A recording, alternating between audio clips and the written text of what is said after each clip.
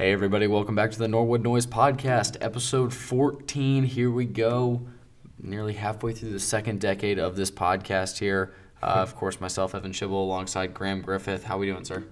We're doing good. A whole lot of games to get through, so let's not waste any time. Hop right into it. Sounds good, my man. Yes, like Graham mentioned, a busy weekend of college basketball. And honestly, a slate that I was really looking forward to, and if I'm being quite frank, kind of a disappointing schedule. Not a lot of crazy high-intensity games until, of course, the nightcapper when I decided to go to bed before the end of Arizona State, UCLA. But we'll get to that here in just a minute. But we will start off last Wednesday. Marquette completed the sweep of Villanova. I'll just run through these kind of quickly, but nothing crazy going on there outside of the fact that this is kind of unusual for Villanova. They're not used to getting swept by a single Big East team. So for Marquette to take care of the business there twice is really cool. Justin Lewis has really stepped into his own. 19-9 for Marquette on that night last Wednesday. And just a great all-around performance, a 10-point win there for the Golden Eagles. Also on Wednesday night, Illinois handled Wisconsin 80-67. Kofi Cockburn, a ridiculous 37 points and 12 rebounds. I mean, what? Crazy to see that. Also crazy to see that really is kind of, it looks like that's going to be Wisconsin's kryptonite this year is playing, any kind of big man. They're going to have trouble guarding that. But Johnny Davis responded with his own 22 and 15 in that game, even in a 13-point loss. So good stuff there from Wisconsin. That kind of wraps up Wednesday. Graham, you got any notes on those? No, not a whole lot, other than the fact that this Marquette team is quite exceptional, that they've already stepped into the Shaka Smart mentality and system.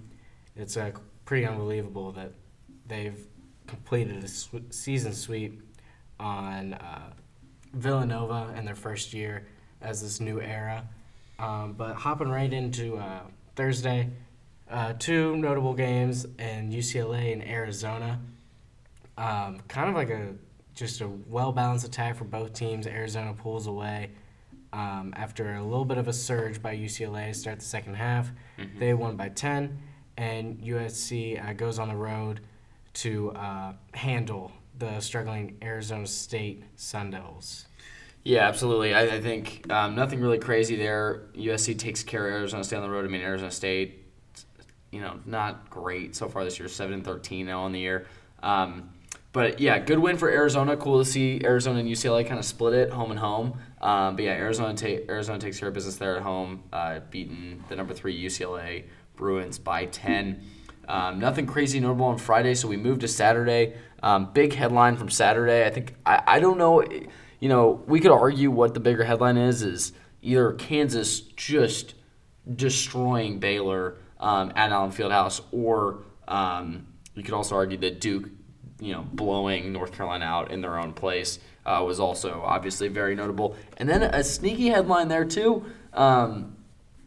Auburn getting outscored by 10 in the second half and nearly losing to 6-17 Georgia. 74-72 Auburn wins, but just squeaks one out there.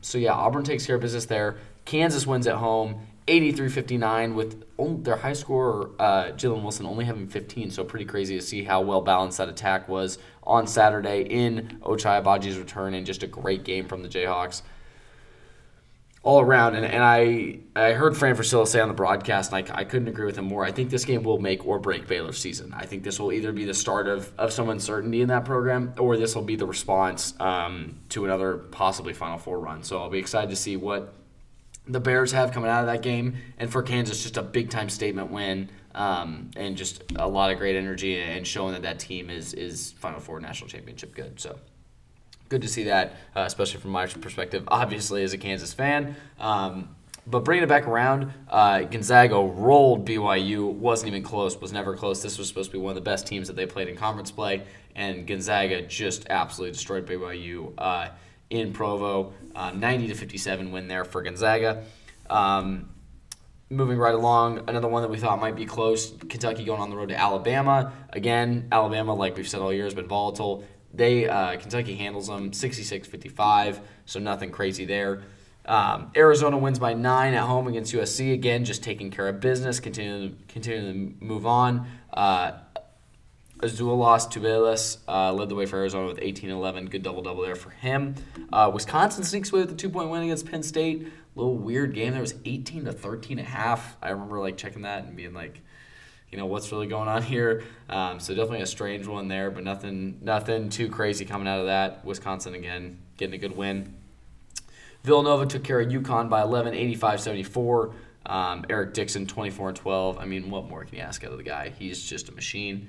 Let's see what else we got. We've got Rutgers beating Michigan State by 21 at home. So that's an interesting one, and we'll get to Tuesday here in a minute or tonight here in a minute. But, yeah, so Rutgers beats Michigan State there, and then Michigan State suffers another loss tonight to Wisconsin. So a little bit of a 2-game skid there for Izzo's team. I don't think it's anything to panic. I think obviously they'll still make the NCAA tournament, but definitely need a little recentering there for that team. Texas wins by 22 over Iowa State. Iowa State is skidding hard, very similar to LSU right now. But I think just being in the Big 12, I think Iowa State will be just fine getting into the tournament. Illinois rolls Indiana. And then Vanderbilt upsets LSU, and LSU is one we got to talk about. We'll get to a little bit of a bubble talk later, Graham, but LSU is definitely one to keep an eye on there. And then arguably we'll wrap it up with maybe the biggest headline, Duke, North Carolina. What do you take from that, Graham? I mean, a 20-point win for Duke. What do you think? My main point that I have to add is that at the start of the season, the hype was all about Paulo and what he can bring to the team. But in the past, I'd say maybe 5 or 6 conference games that I've been able to see box scores and catching glimpses of the Duke games, is they are a very balanced scoring attack, which is very scary come tournament time, because it isn't like for some schools that when you have a balanced attack that you don't know where you're getting your points from. Right. It's just who's going to be your leading scorer. In this game, Wendell Moore had a very efficient night with 13 and 8 and 5, and AJ Griffin was the main storyline, almost getting 30 against North Carolina. And of course, Paulo with a somewhat slow night, but he still gave you a double-double. I think that this Duke team is, until that pretty poor loss against Virginia, Which we'll get to in just a moment, but yes. I felt like the Duke was kind of getting written off just because of being in the ACC, not having that many storyline type games. But I really like this Duke team and how balanced the scoring attack is, and not to mention that Coach K is really drilling the defense and the togetherness of this team. I think this is one of the better Duke teams that he's had in a while. Yeah, I totally agree. Duke, very, very solid performances all the way through. And again, it just a really a statement win there for Duke going on the road to what a lot thought could be maybe a difficult game. North Carolina might be playing with a little bit different passion, having that be the final game for Coach K there. But I mean, just no doubt about it from the start. I mean, I think it was. I'm gonna see if I can find the score. It was 1 point early. I think it was 19-5 or 19-7. I mean, it was early on. Let's see if we can get a. Yeah, here we go. It was 19-5 at one point. 31-8. I mean, it was over from the start, about halfway through the first half, so you kind of knew that was it. But again, of course, we all tuned in because it is Duke, North Carolina. Alrighty, moving on. Sunday was, from a college basketball scheduling perspective, I cannot believe that the first weekend you have all season where you're not competing with the NFL and you schedule 0 notable games. I mean, I was kind of shocked that even going back, months, you didn't think, oh, maybe we'll throw a good game on here. But no, just a 15-point handling of Maryland for Ohio State. Providence, a nearly 20-point win over a struggling Georgetown team, 0-10 in the Big East now, and Houston rolling UC just across the pond here. So nothing crazy there. Everything pretty chalk. But Monday night was a little bit of an upset central, something I don't think any of us really expected. Virginia, obviously, headlining the night, 69-68 over Duke with a late three with just under a second to go. That was fun to watch. I didn't honestly watch the whole game. I watched the tail end of it just because I was waiting for the Kansas-Texas game to start. But crazy finish there. Graham, any notes on that, coming off you talking so highly about the Blue Devils? I guess I was just immediately eating my words after I was very intrigued by that North Carolina win. But even with Virginia's struggles this year, I think when you have that Bennett coached Virginia team and it's a big game, that you can't always write off Virginia. I think this game says more about Virginia than it does about Duke, that no matter how poor that they're playing, you still can never write them off. I think Duke was just an off night for them. Didn't handle the ball as well as they usually do. Mm-hmm. And, Virginia was just playing, I felt, a little bit harder. Only 5 turnovers. I felt like they were forcing some shots that Duke wasn't comfortable with, regardless of making them or not. I was pleased to see the end of that. It was a traumatic ending for Cavaliers fans. I'm sure they were very pleased. After the season with not many things to write home about. Right. But, Duke, I feel like if you're playing an inferior team and they shoot 16% from three, you should probably be taking advantage of that. I don't think it's any time to panic for Duke. No, this is just a loss that, this happens in conference play when you play a tough team. But not a whole lot to add. Yeah, absolutely. Like you said, 15 turnovers on the night kind of tells the story for Duke. But yeah, nothing too crazy out there, and I would agree. No reason to panic for Duke fans. You're going to be just fine. I think more than anything, though, interesting storyline to follow Virginia. Not out of the NCAA tournament now with that win, so that's a big win for them. Speaking of big wins, Texas gets a must win. They needed this win to stay in the conversation for top 25. Really solid Big 12 team. I would say this is like a seed line boost game. This is, say you got them on the 5 or the 6 line, they're going to jump up a line on that spread there for come tournament time. So big win at home against Kansas, 79-76. I heard of a lot of, from myself included, if I'm being honest, lots of complaints about the officiating in this game. Honestly, Kansas did nothing to deserve that win down the stretch. The last 90 seconds, they missed 5 free throws, turned the ball over twice. It's just things like that. You can complain about the officiating all you want. Kansas didn't execute down the stretch, and that's the unfortunate part. Especially seeing how well they've executed down the stretch in previous close games. Tough to see that one on the road, but again, not a bad loss on the resume by any means. Jalen Wilson, 18 and 11, leading the way. Ochai Agbaji was pretty shut down in the second half. Only finished with 10, so nothing too crazy out of him. I just don't have too much more to add. I think it's not a terrible loss. You're still one game up on everyone in the conference standings, so still a good shot at winning the Big 12. I think it would have been nice to get that win against Texas. You could have maybe pretty close to wrapped up the Big 12 at that point. But at home against Oklahoma and at home against Oklahoma State are the next two for Kansas, so should be two good statement wins if they can take care of business there, and then you kind of roll into the end of the conference schedule. So nothing to panic about. Yeah, I don't know if this game was more about Texas playing hard and wanting the win, or Kansas being sloppy. But at the end of the day, Kansas had surrendered 24 points on 15 of their own turnovers. Yeah. And then to add insult to injury, Texas did not play that well of an offensive game, but they made their free throws when they needed to. 15 offensive rebounds for 13 second chance points. I think that Texas, if I had to make a decision to say this mattered more for the Longhorns and playing a little bit harder, but you don't want your Jayhawks to get a little bit lax towards the end of the season when these games are starting to count more and more for seeding. Yeah, absolutely. I think that those games coming down the stretch are the ones that are difference between the 2, 3, and 4 lines. So I think if you're Kansas, obviously being closer to that 2 line would be preferable, obviously. Alrighty, moving into Tuesday, an eventful night. I was really excited for the lineup tonight. Kentucky, South Carolina was close early, but Kentucky ended up taking care of business, getting a good 10-point win there, 86-76 on the road at South Carolina. Wisconsin winning by 8 at Michigan State, takes care of business there. Again, like I said earlier, 2-game skid for the Spartans, so we'll see how they respond to this. And Johnny Davis just continues to be impressive, 25 points again tonight for the Badgers. UConn at home in the Xcel Center, 80-72 over Marquette, a good Marquette team, and UConn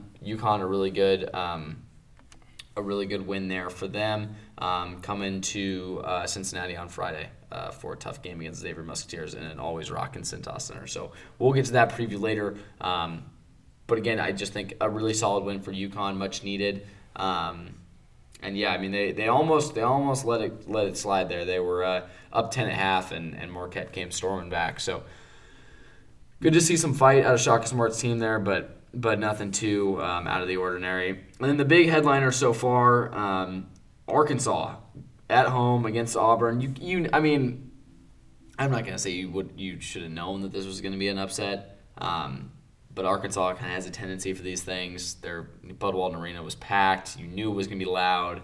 Auburn was, after getting by the their skin on their teeth on Saturday, you kind of thought Auburn was due for a loss, and this is not a bad one by any means. I still think Arkansas is a tournament team. I wouldn't say they're the best team. Coming out of the SEC or even like a top 3 or 4 team coming out of the SEC. But I do still think they're a solid team. But yeah, so I do think Arkansas, they'll make the NCAA tournament just fine. So not a bad loss for Auburn on the road. But I mean, just a crazy scene. It was one of the best court stormings I think I've seen all year. So that was awesome to see for the Razorbacks. And then to wrap up the night, Purdue just finished up taking care of Illinois at home, 84-68. Jay Nivey with 26. I mean, he's just so athletic. Yeah. It's unbelievable to watch. So, and then the nightcappers, an interesting one to keep your eye on here as you go to bed here, especially you East Coasters. It is nearly midnight, not even halftime yet. But St. Mary's, Santa Clara, 27-29. Santa Clara, if they get this win, could really increase that conversation for a 5-bid WCC. Yeah, that's the game that I circled tonight. See St. Mary's at Santa Clara. I think St. Mary's with a win on the road against a pretty solid Santa Clara team sets them up well. They have the Gonzaga game coming up very soon. It would be nice to have some momentum because that's a huge game for St. Mary Gales fans. And then to add on, I think Santa Clara, if they were able to get this win, kind of cements them into the inside of the bubble. And hopefully that they can get some good solid wins. I would love to see some of these smaller conferences sending more teams than usual this year. Yeah, absolutely. Couldn't agree more. And that kind of segues us into our next piece. So we're gonna run over. I've got a little bit here. I want to do an over under. So I'll give you some numbers, and I want to hear over under how many teams you think will make the tournament from each conference here. So this is like a little kind of a bubble watch bit. Like we were mentioning earlier with LSU, definitely one to keep an eye on. But yeah, so we'll get started here. Graham, I'll post the number and then you let me know. Big 12, start me off here. Big 12, I'll give you over under 6.5. What do you think? With the Big 12, I mean, it's been a talk all year about the amount of teams that have just been so solid. I mean, even, what would be deemed the slouches right. At the end of the table are, very solid teams. Like, for example, I see the Oklahoma and West Virginia struggling conference play along with Iowa State. Iowa State has been a top 25 team, as high as 8 this year. But when I look at it top to bottom, I think that Kansas and Baylor and Texas are definitely locks for sure. So there's my 3. I think Texas Tech is an implode away from not making it, but I just feel like their resume is just so strong that you can put them in as a lock as well. I think that Iowa State, while they have struggled, I just can't see the committee turning down their start, so I'll put them at 5. But then after that, I don't really see a convincing team that, is a guarantee, Yeah. to send them in. You know, when you have, the teams like Oklahoma, even West Virginia, TCU, that have had good seasons, they're definitely cause for consideration. Put them in around those 11 seeds. But I just feel like there's more teams that are deserving of it, so I'll lock them in around 5 teams the Big 12 is going to send.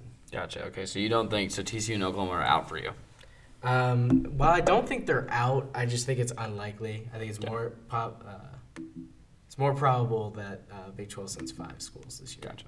Okay, so you're gonna go under there. Let's go Big 10 again. Also 6.5. So for the Big 10, So you got your locks. You're going Purdue, Wisconsin, Illinois. For sure.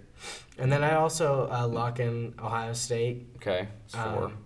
Michigan State. And Michigan State. 5. Okay. And then I think the weird thing about the Big Ten this year is that it's very top heavy. Yeah, I and agree. then there's some bottom feeders. I mean, I think Maryland, Minnesota, Nebraska have struggled tremendously. Yeah, they're all obviously out. Michigan did not handle business at all during non-conference play. Neither did Iowa.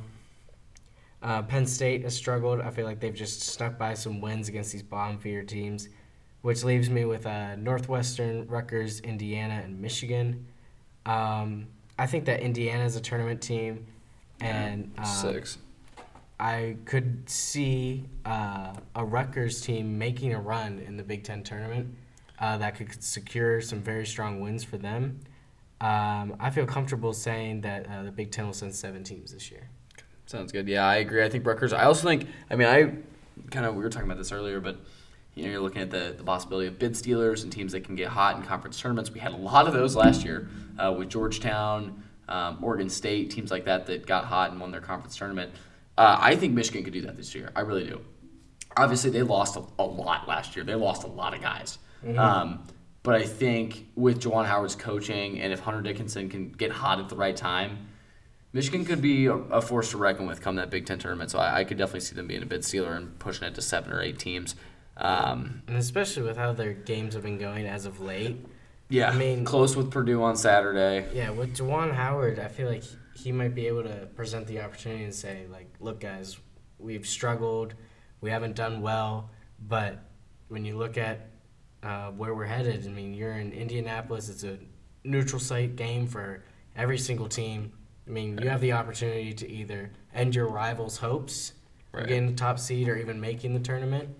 And then once you win 1 or 2, it's like you got to win the whole thing. And Exactly. I feel like Michigan has the tools to do that.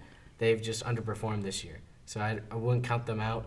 I feel like it's unlikely that Rutgers and Michigan both make it, so I won't go up to 8, but I could definitely see 7 for Big Ten. Gotcha.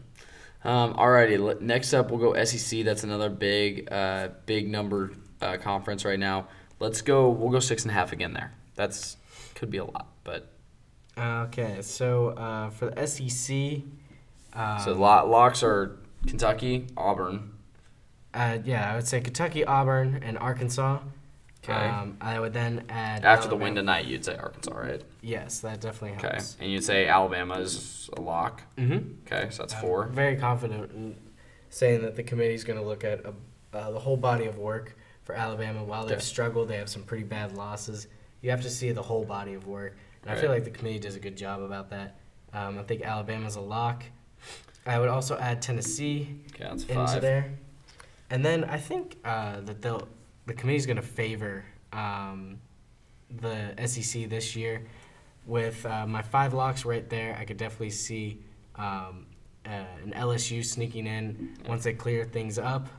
I also would not be surprised with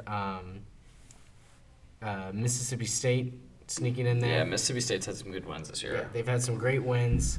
They've hung around in many of their games. That's 7. And then I also, I see Florida and Texas A&M. I mean, 2 schools that did really well in non-conference play. Have contended with some of the top teams, except for like when you play, like Auburn. But I mean, the Kentucky Texas A&M game was unbelievable for Texas A&M. I feel like they've done a great job. But this is another one where with Rutgers and Michigan, where I just don't know if they'll send both teams.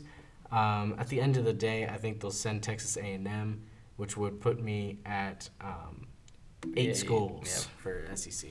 Gotcha. So we're going over there. Big East next up. Let's go over under 5.5. I think this is a pretty easy one personally. I think you got 6 locks here in the Big East. Villanova and Providence, obviously the top 2. I think UConn's a lock. Xavier should be a lock, barring anything crazy. Marquette, same way. And I would say Seton Hall is pretty close to a lock. I think, you get one more signature victory in there for the Hall, and I think you're in. But I would also say that I think Creighton's out. I am not as sure with the Big East this year. I was extremely high, that we were going to send 7 teams, maybe even 8 with a bid stealer. My locks were definitely Providence, Villanova, Marquette, and Connecticut. With the way that Xavier's been playing, it hurts to say that if they don't clean things up, this could definitely be a late season implode. No, I agree. But, with the realism, not being pessimistic about how we've been playing, I feel like Xavier's a lock. I'll send in 5 teams. And then towards the end of the year, when these games start to matter a little bit more, and then you get to Madison Square Garden, I think we're going to send 2 teams out of Creighton, Seton Hall, and St. John's. I think it's most likely to see Seton Hall and Creighton, but I would not be surprised if St. John's was able to get in there. Yep. And then the bottom is in Butler, DePaul, and Georgetown. I was a little bit on the fence about maybe a Butler or DePaul cleaning things up towards the end of the year. Yeah. DePaul had a really good non-conference. I agree. They were one of the top teams in the country in terms Took care of Louisville, which isn't all that anymore, but still, good win. They did a great job at the start of the season. Get to Big East play. They struggle, but they've played with multiple teams. 2-9, and while it doesn't look that good, when you look at the whole Big East and how many teams you have to play night in and night out, I'm comfortable with saying that the Big East is going to send 7 teams this year. Okay. With my 5 locks being UConn, Marquette, Nova, Providence, and Xavier. And then I wouldn't be surprised if DePaul was able to, get a late surge, maybe steal a game. But even if DePaul doesn't win the whole thing, if they are exposing a Creighton, a Seton Hall, a St. John's, that knocks them out of contention. I think if Butler and DePaul and Georgetown, their opportunities is just kind of spoil it for my 3 wild cards. But final answer was 7 Big East. Gotcha. Yeah, I totally agree. I think 6 for sure. 7 is a good shout with Creighton in the conversation there. ACC. This is one that so we'll go over under 4.5. I am gonna just say under without even looking at it. Duke's obviously in. I think Wake Forest should be in. I give Notre Dame a pretty good shout, and I'd say Miami. I don't think North Carolina is going to make the tournament personally. Just after getting absolutely rolled by Duke, which isn't in the long run isn't going to totally hurt you. But they just played a close one with Clemson tonight. I just think they're very susceptible to some late season losses here. I think North Carolina is going to fall out of the tournament, and I think it'll be 4 for the ACC. Graham, what do you think? I'm definitely taking the under. I just think that ACC didn't do a well enough job in non-conference. They didn't build their resumes, so these wins that, these non-Duke top teams like Virginia, Florida State, North Carolina, Miami, Wake Forest, Notre Dame, their wins don't really hold as much as these other conferences do based on the resumes.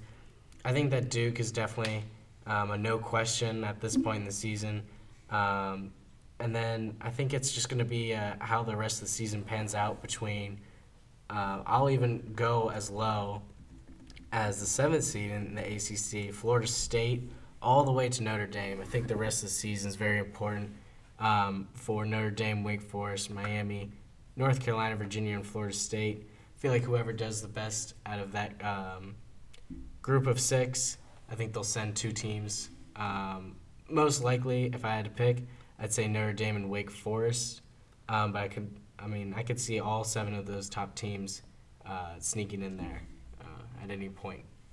Yeah, absolutely. And then now to wrap it up, let's go out west. We've got based on it, we've referenced or we've looked at quite a few bracket projections as you do, but just for reference, Joe Lunardi, ESPN's bracketologist, he has for the West conferences, he's got West Coast Conference, Mountain West, and Pac-12 all tied at 4. Here's the thing, Pac-12 wise, I'm not sold on Oregon. Now, will the committee put in Oregon? Probably, unless they have anything crazy happen. But personally, I'm not sold on Oregon. I think Arizona, UCLA, and USC are all in. Oregon is on the outside looking in. They're 14-7 as of now, 8-3 in the net, or 8-3 in the conference, ranked 49th in the net with 53rd with the 53rd ranked strength of schedule in the country. So not a great strength of schedule. Playing it close with Baylor was good early on, but I don't know. I don't know. I think if Oregon loses a tough one down the stretch, I think they're in a lot of trouble. I agree. I think that 4 is a perfect number for the Pac-12. Between Arizona, UCLA, and USC, I think that's a even 3. And then I look at the rest of the Pac-12. I mean, there are some bottom feeders this year. Yeah. Stanford, Colorado, and Washington are like the teams that like you look to get wins against. Right. Those mid-table teams. That's like it's supposed to be an impressive win, but I mean they'll compete with you one night and then they'll go on and just completely implode against whoever they're playing in the following game. Right. I'm a big fan of Oregon this year. I've been saying it from the start. I think that they're just well balanced, well coached. They can compete with anyone on any given night. It just depends on the atmosphere and how they're playing. I really like Oregon. Wazoo, Washington State. It's just another team that they've just competed and they've stolen some key wins. I could see them, cleaning things up towards the end of the year, maybe making a run in the tournament. Yeah. But at the end of the day, I don't think that there's 2 teams that are going to be clear to cut it out to make it 5. I definitely don't see 6 happening. I think 4 is a perfect number. I think between, I'll even go as low as Stanford, Washington, Washington State, and Oregon. I think one of those teams is going to be a clear number 4, number 3 out of the Pac-12 this year. Gotcha. And then wrap it up. Let's go WCC Mountain West. We'll go WCC first. Obviously, Gonzaga's a lock. I would say St. Mary's, like we discussed earlier, probably a lock, especially with the win tonight against Santa Clara. I think you look at that conference standings. That's tough. I think San Francisco is darn near a lock, barring anything crazy happen down the stretch. Then I think at that point for the WCC, it's either Santa Clara or BYU. BYU's got to clean it up, man. They're falling apart a little bit down the stretch here. 5-5 in the WCC so far, with some not great losses. Losses to at Pacific, at Santa Clara, which isn't the worst loss, and then San Francisco and Gonzaga. So those aren't too bad, or Gonzaga twice. But yeah, I think at Pacific and at Santa Clara, not ideal losses there for BYU. They've got to kill it down the stretch. I think they got to go on the road and win at St. Mary's, ideally, if they really want to make their case. But I do think Santa Clara is a good shout, especially with the win tonight against St. Mary's. Give you a quick score update on that. It is 35-34 at halftime. So, yeah, Santa Clara Broncos, if you guys go get a win tonight, I think you can almost comfortably say you're really solidly, a foot and a half in the door into the NCAA tournament. And then to go back to touch on Mountain West, I would say, I think it's one of those things where your top teams are almost beating each other up too much. I think Wyoming and Boise State are almost solidly in. I think based on the earlier part of the season, I think Colorado State is pretty solidly in. And then it's kind of San Diego State, Fresno State. I think either of those teams. And then the Utah State Aggies, man, are not completely out of it either. They had some good early season wins, beating Oklahoma, just narrowly losing to St. Mary's. So, yeah, I think there's some good games on the schedule there for Utah State. They won 5 in a row before losing in overtime to Wyoming. So that's a tough loss there. That was tonight. So yeah, a tough loss there for Utah State. That could have been a big statement win, but I think that just kind of further proves that Wyoming will be in the NCAA tournament. But yeah, so I would say 4 right on the number there as well. Graham, you want to wrap up the West Coast for us? With West Coast Conference, I just think that the bottom half is so weak that the Santa Clara, San Francisco, Brigham Youngs of the world, they just don't have the quality enough resume to take out the Rutgers, the Indianas, the Texas A&Ms, these teams that we've talked about that have been on the fringe. When sure you can make the argument that you send 4 teams like Santa Clara, Brigham Young, whoever it ends up being. But then when you have to compare them to these Power 5, Power 6 schools and their resumes and where they have to play, I mean, like, for example, like Indiana has to go play, like their like layup games are like a tough Michigan State, or not layup, but like their middle of the road games are Michigan State, Michigan, whatever it ends up being. But then BYU, Santa Clara, I mean, they have to go on the road to play Pepperdine. Right. And Portland and Pacific, teams that have been historically struggling in the past few years.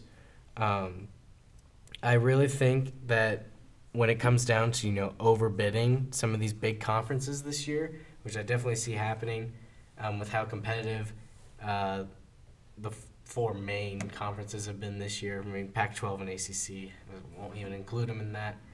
I think the West Coast Conference sends 3, and I think it's going to be Gonzaga, St. Mary's, and San Francisco. And then out in the Mountain West, I think that, there's a little bit more debate. I think that the Mountain West has a higher chance of sending 4 than the West Coast Conference does, in my opinion. I think Boise State is just very good and not being talked about enough. They have the 6th best defense in the country, according to KenPom. You don't want to see that in the tournament. Yeah, I think totally. the committee will respect that. I think Colorado State did such a good job at the start of the year that they're going to look at that. They've had some tough losses, especially that San Diego State loss that's going to haunt them forever. I agree. But I still think that that it isn't a cause for concern for Colorado State. Wyoming's picked it up at the end of the year.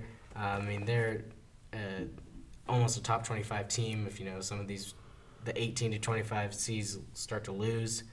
So I have Colorado State, Wyoming by Boise State. And, with Utah State, Fresno State, and San Diego State, stealing some wins, being solid metric, loving teams, at the end of the season, they could, take out a Boise State, a Wyoming, Colorado State, level the playing field going into the tournament and steal a bid or 2. I think the Mountain West won't go past 5, but I could definitely see 4 teams from the Mountain West in this year's tournament. Yeah, absolutely. Couldn't like what you're saying there. Alrighty, you ready for some little trivia action? I sure am. Yeah, you sounded excited about your question. You want to go first, or would you like me to? I'll go first. Okay. All right. I'm just pulling her up. Okay. Winning the March Madness is one of the toughest feats that a school can do. Right. But there have been a few schools that have won it back-to-back. Okay. Most common in the early days, Oklahoma State in 1945, San Francisco in 55, Cincinnati in the 60s, and there's been some, sprinkled throughout. But what is the most recent back-to-back NCAA champion? Okay.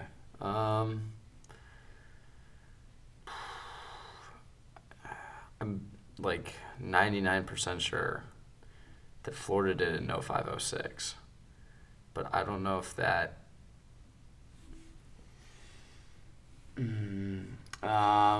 Because I know Villanova won. Villanova only won 1. North Carolina won 2 at one point, but I think it was split by a year. I think it was like 10 and 12 or something like that, or 11 and 13. Well, no, it wasn't 13 because Louisville won 13. No, they didn't. What? Doesn't count. Oh, yeah. No one won that year. Yeah, that's true. For enough. Well, Michigan Michigan won that year. They're the runner-ups. They're the runner-ups. To nobody. That's a very good point. I'm trying to think. No, because North Carolina won it in 09. I know they won it in 09. It was in Detroit. But I don't think they won it in 2010. Because 2010 was Indianapolis. That was Duke. And I think North Carolina won in 11. But I know that Florida won back-to-back. I'm pretty sure 05-06 or 06-07. I think it's 05-06, though. So let's go Florida. 2005, 2006. Billy Donovan. Lock it in. All right. Evan, you'll be pleased to hear that you're correct. Sweet. In this mode of trivia. On Jeopardy, they would not have given it to you. Oh, because the year was wrong. It was 06-07. It was 06-07. Okay. But a fair win nonetheless. All right. I got a good one for you. So, yeah, okay. So, I just want to make sure I was reading this right. Are you familiar, sir, with the the Missouri Valley Conference? Would you say you know the teams fairly well? Do you want me to read them off? I would much appreciate a quick little read off. All right, quick little read off. This is as of current standings right now in the Missouri Valley. This has nothing to do with the question, but just to let you know what order I'm reading these in. We've got Loyola Chicago. Mm-hmm. Obviously, no longer after this year. They will be a part of the A-10. Northern Iowa, University of Northern Iowa. Will forever haunt my Jayhawk dreams. The Drake Bulldogs, hailing out of Des Moines, Iowa. Missouri State from lovely Springfield, Missouri. Or no, that's Joplin. No, Springfield. I was right the first time. The Bradley Braves from beautiful Peoria, Illinois. Southern Illinois from I have no idea where Illinois. South, yeah, whatever's down there. Valparaiso, I think they're like northwest Indiana, right? Pretty sure. Valparaiso, Indiana. Yeah, close to Chicago. Mm-hmm. Illinois State, don't know about that one either, but the Redbirds. We've got Indiana State and Terre Haute, Indiana. I only know that one because the Hick from Bird, French Lick. The Hick from French Lick, exactly. Indiana State, the Sycamores, great logo, by the way. Mm-hmm. And the Evansville Aces from Evansville, Indiana. So that's your Missouri Valley Conference. Of those teams, which of those teams is the winningest program in Missouri Valley Conference history? Okay. Gut feeling immediately goes to Valparaiso. They've had multiple tournament teams. I also respect Northern Iowa, but I'm like, well, maybe it's just recently. Is it most wins in the Missouri Valley? The winningest program, so winning percentage. In the Missouri Valley or just ever? In the Missouri Valley. Okay. Yeah. It's like, has Loyola Chicago been there since It's in their time in the Missouri Valley. I will let you know what year they came in. Loyola Chicago joins Missouri Valley. 2013. So it is winning percentage. But they joined in 2013. But I mean, not to give away to you, but Loyola Chicago was bad right when they joined the Missouri Valley. I will proudly go with Valparaiso. That is incorrect. If it's Northern Iowa. It is not Northern Iowa. Okay. Whoa. Where are we headed then? Any idea? Any just random guess? I'll give you one more hint. Early thousands, they were very good. Like really good for a couple of years. Like I think they were Let's see. Let me see if I can get you a seed. I think they were pretty high one year.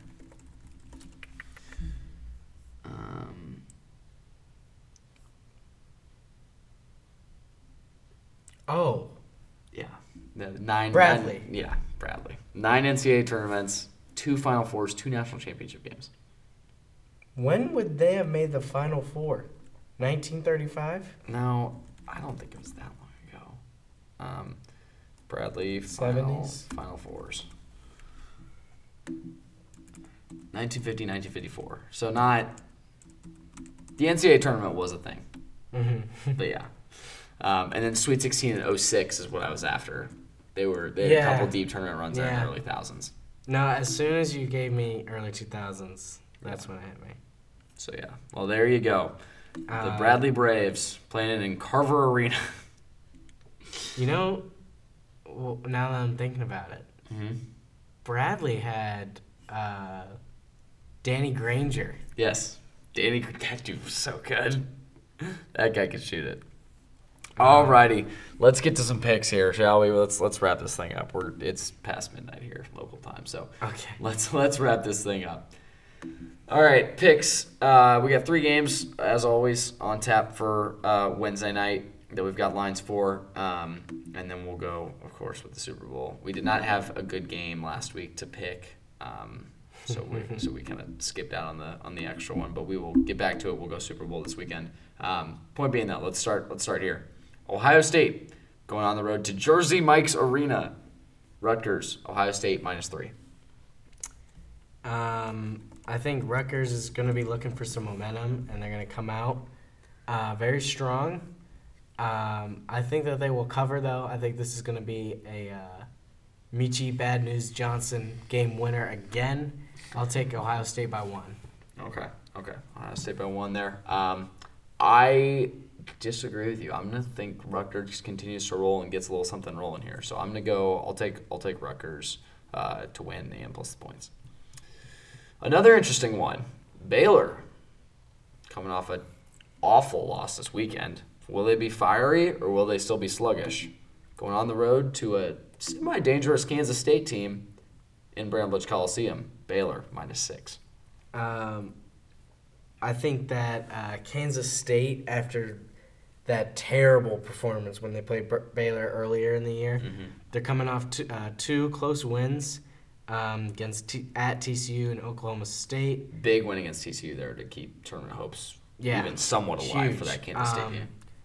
I can say with confidence that I think Kansas State is going to come out very strong in this game. I think Baylor's longevity is going to be the one that eventually gets them the win. But I feel like 6 is a little high. I see Baylor winning by 1 or 2 possessions, but not 6 points. Gotcha. Alrighty, so we'll take Baylor by K-State on the line.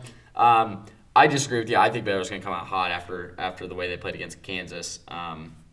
I know Kansas State fans want to keep that hope alive, but I just think this Baylor team's too good, and they're not going to play back-to-back games in the state of Kansas like they did on Saturday. So I'll take Baylor to cover the 6.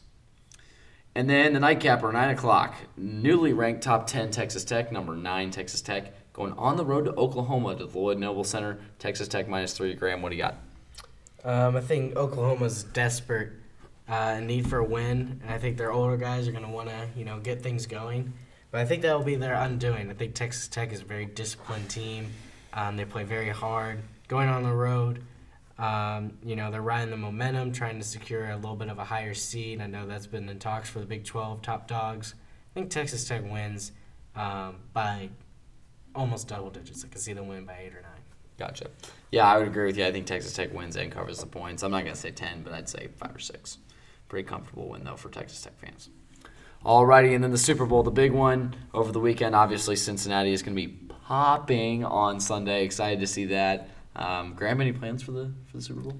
No, I don't have any quite yet. I'm still trying to decide on who I should root for. I'm looking for Stafford to get a win. I do support him. But I would love to see Cincinnati, have a little bit of more fun around here. I do like Joe Burrow. I'm a big fan of his. But at the same time, being in my rival division as a Steelers fan, I just hate to see the Bengals doing well. I'm very conflicted. I'm just hoping for a good game. Yeah, absolutely. I couldn't agree more. I would love to see the Bengals win. Would love to see it for Joe Burrow and for that team and for that franchise that's been waiting so long. And I'd love to see it for the city. The city has seemed to really rally around it. It's been really cool to be a part of. I will say, though, I think the Bengals have more years of this to come. Where I don't know how the Rams salary cap situation is going to look after this year with all their kind of one-year players that they're signing. So I would love to see Stafford get it done while he has the opportunity. And I don't think anyone could be that upset about seeing Matt Stafford lift a Lombardi. So I would agree. I think Rams is slightly who I'm pulling for. But again, I'm in the same boat as you. Just want to see a good game. Alrighty, so the spread is going into Sunday, Los Angeles -4.5. What do you think? Well, I really, really, really, really want to pick the Rams. I think that they have a better offense. I think that's like the only thing that you can debate, but I still think they have a better offense. They have a way better defense. They have talent and vets all the way around. They're thirsty for a win. That would be such a big win for Los Angeles football to kind of return to like what it should be. They have that amazing stadium. It's such a big population, to have a good team around that I think that they're desperate for a win to immerse themselves as one of the top franchises in the NFL. I think that the Rams have been playing so well. Stafford's been unbelievable in the playoffs. Dynamic offenses all around. But every single time you count out Joe Burrow and this Bengals team, they've just proved me wrong. I believe that it's going to be a very high-scoring game. I think that the Bengals... Yeah, the over-under is 48.5. Yeah, I think that the Bengals are not going to show a lot of resistance for that dynamic offense. And I think that I think my prediction is going to be a higher-scoring first half. These Bengals games have been kind of slow to start, and then, Joe kind of brings the guys back. But I could see these... Joe like kind of having to start off strong, be a high-scoring first half, and then it's a battle of game management, which I think that Joe Burrow can win this game. I could see Joe and the guys winning by a field goal. I think my boy McPherson hits one final game to send him off. I love it. I think that'd be really cool to see, and cool to see him like that. I'm gonna go contrary to you. I think the Rams are gonna win this game. I will take the Rams, though. I'll take the Bengals, though, plus the points. I think it's going to be a field goal game. I think the Rams will win, though, with like a late score. I don't want to say a time expires field goal, but I think a late score, and then Joe Burrow, just not enough time left on the clock for him. No 13-second magic out here for the Rams or for the Bengals, unfortunately. All right, Graham, you want to kick us off? Let's get out of here. Let's wrap it up with this Musketeer Minute. Hit us. I think that, everyone saw the Butler game, how we were dominating, kind of imploded towards the end, and the DePaul game was just a mess. I just really don't even want to spend much time on the games. I feel like you just have to turn the page, focus on the Seton Hall game. It's a huge game coming forward. I did want to leave you with this question. I'd love to hear your thoughts on two-part question, two-part answer. What is the problem with Xavier I was right now? I was thinking just a one-part answer. Two-part question. Okay, that sounds good. What's the problem with Xavier? And then what would you change going forward? So for me, obviously I think this is kind of an obvious answer. And I wouldn't say it really showed in these last two games, especially on the Butler one, a little bit in the DePaul game, especially on the Butler one. But I think it has continued to show in multiple games prior in this season. Slow starts, and we've talked about this. The second war is huge. I think they were a little bit better about that in the Butler game, a little more lackadaisical about it in the DePaul game. And like we talked about this, I think, after the game, or I don't know if it was you and I or me and someone else, but I was talking to someone after the game Wednesday, and while we didn't create a huge lead against Butler in that second war, guys were diving on the floor. I remember Kunkel jumped out of bounds and threw it off a Butler player at one point. Like, there were just lots of big effort plays in that 4 or 5 minute stretch there, which I appreciated. Because you know what? Like, even if the ball's not going in the basket, at least you're going all out. And I think in the second half, there was a 2.5 minute stretch where DePaul went on a 10-0 run. And seeing that was a huge gut punch to be like, all right, like, we had things, not figured out, but semi under control, right. And to just implode like that and really swing the momentum back their way. And DePaul came in feeling like they deserved to beat our team because they probably should have beat us in Chicago, if I'm being honest. We did not deserve that road win, and I'm glad that we got it, and that Jack Nungy carrying us all the way there. But yeah, I just don't think that I think DePaul came in with every intention of winning that game. So my point being, I think just having those lapses in energy for a couple minute spans or media to media spans. I think is what I would say is the biggest problem with Xavier right now. I wouldn't say the scoring. I'm not going to sit here and bash on Nate Johnson, Adam Kunkel's shooting, nothing like that. While I do agree with the numbers and I do agree that obviously we're undefeated when Nate shoots above 30% from three and haven't won a game when he shoots below 30% from three. I've seen all those stats. I get it. I hear you. But I'm not going to sit here and bash it on one thing or one player. We said at the beginning of the year we were going to be a live by the three, die by the three team. I get it, but I think effort more than anything is the big key here. I think that's what we're lacking in some periods of the game. And to fix that, I would say, I want to see Dwan Odom in the starting lineup, if I'm being honest. Not necessarily because Nate Johnson's shooting poorly, more because I think Dwan gives a heck of a lot of effort on the defensive end, and I think that's what we need right now. We need a spark plug guy. So even if he doesn't start, I want to see him on the court within the first 3 or 4 minutes prior to that second war, just to get him really going. That would be my big thing. I think he's kind of a spark plug guy. I'd love to see him more active on the defensive end and more involved. Yeah, before we, let you guys get off and enjoy your Wednesday, I'm going to give my insight. I think that our main problem is cohesion of play. I'm going to elaborate on that by saying that I feel like we kind of lose our identity of what our main goal is. Mm-hmm. At certain points in the game, I feel like we're playing very slow and kind of like sluggish. And then at other points, I feel like we're kind of like way too out of control. And we're like forcing shots when we don't need to. I feel like that our personnel, our plays, and the lineups we put on the court are all set up to do so well but there's just very little cohesion from play to play, war to war, and I think what that starts is just if we wanted to see. Going forward, more cohesion of play, which I think is our key to becoming the dominant team that I think our potential is. We need to,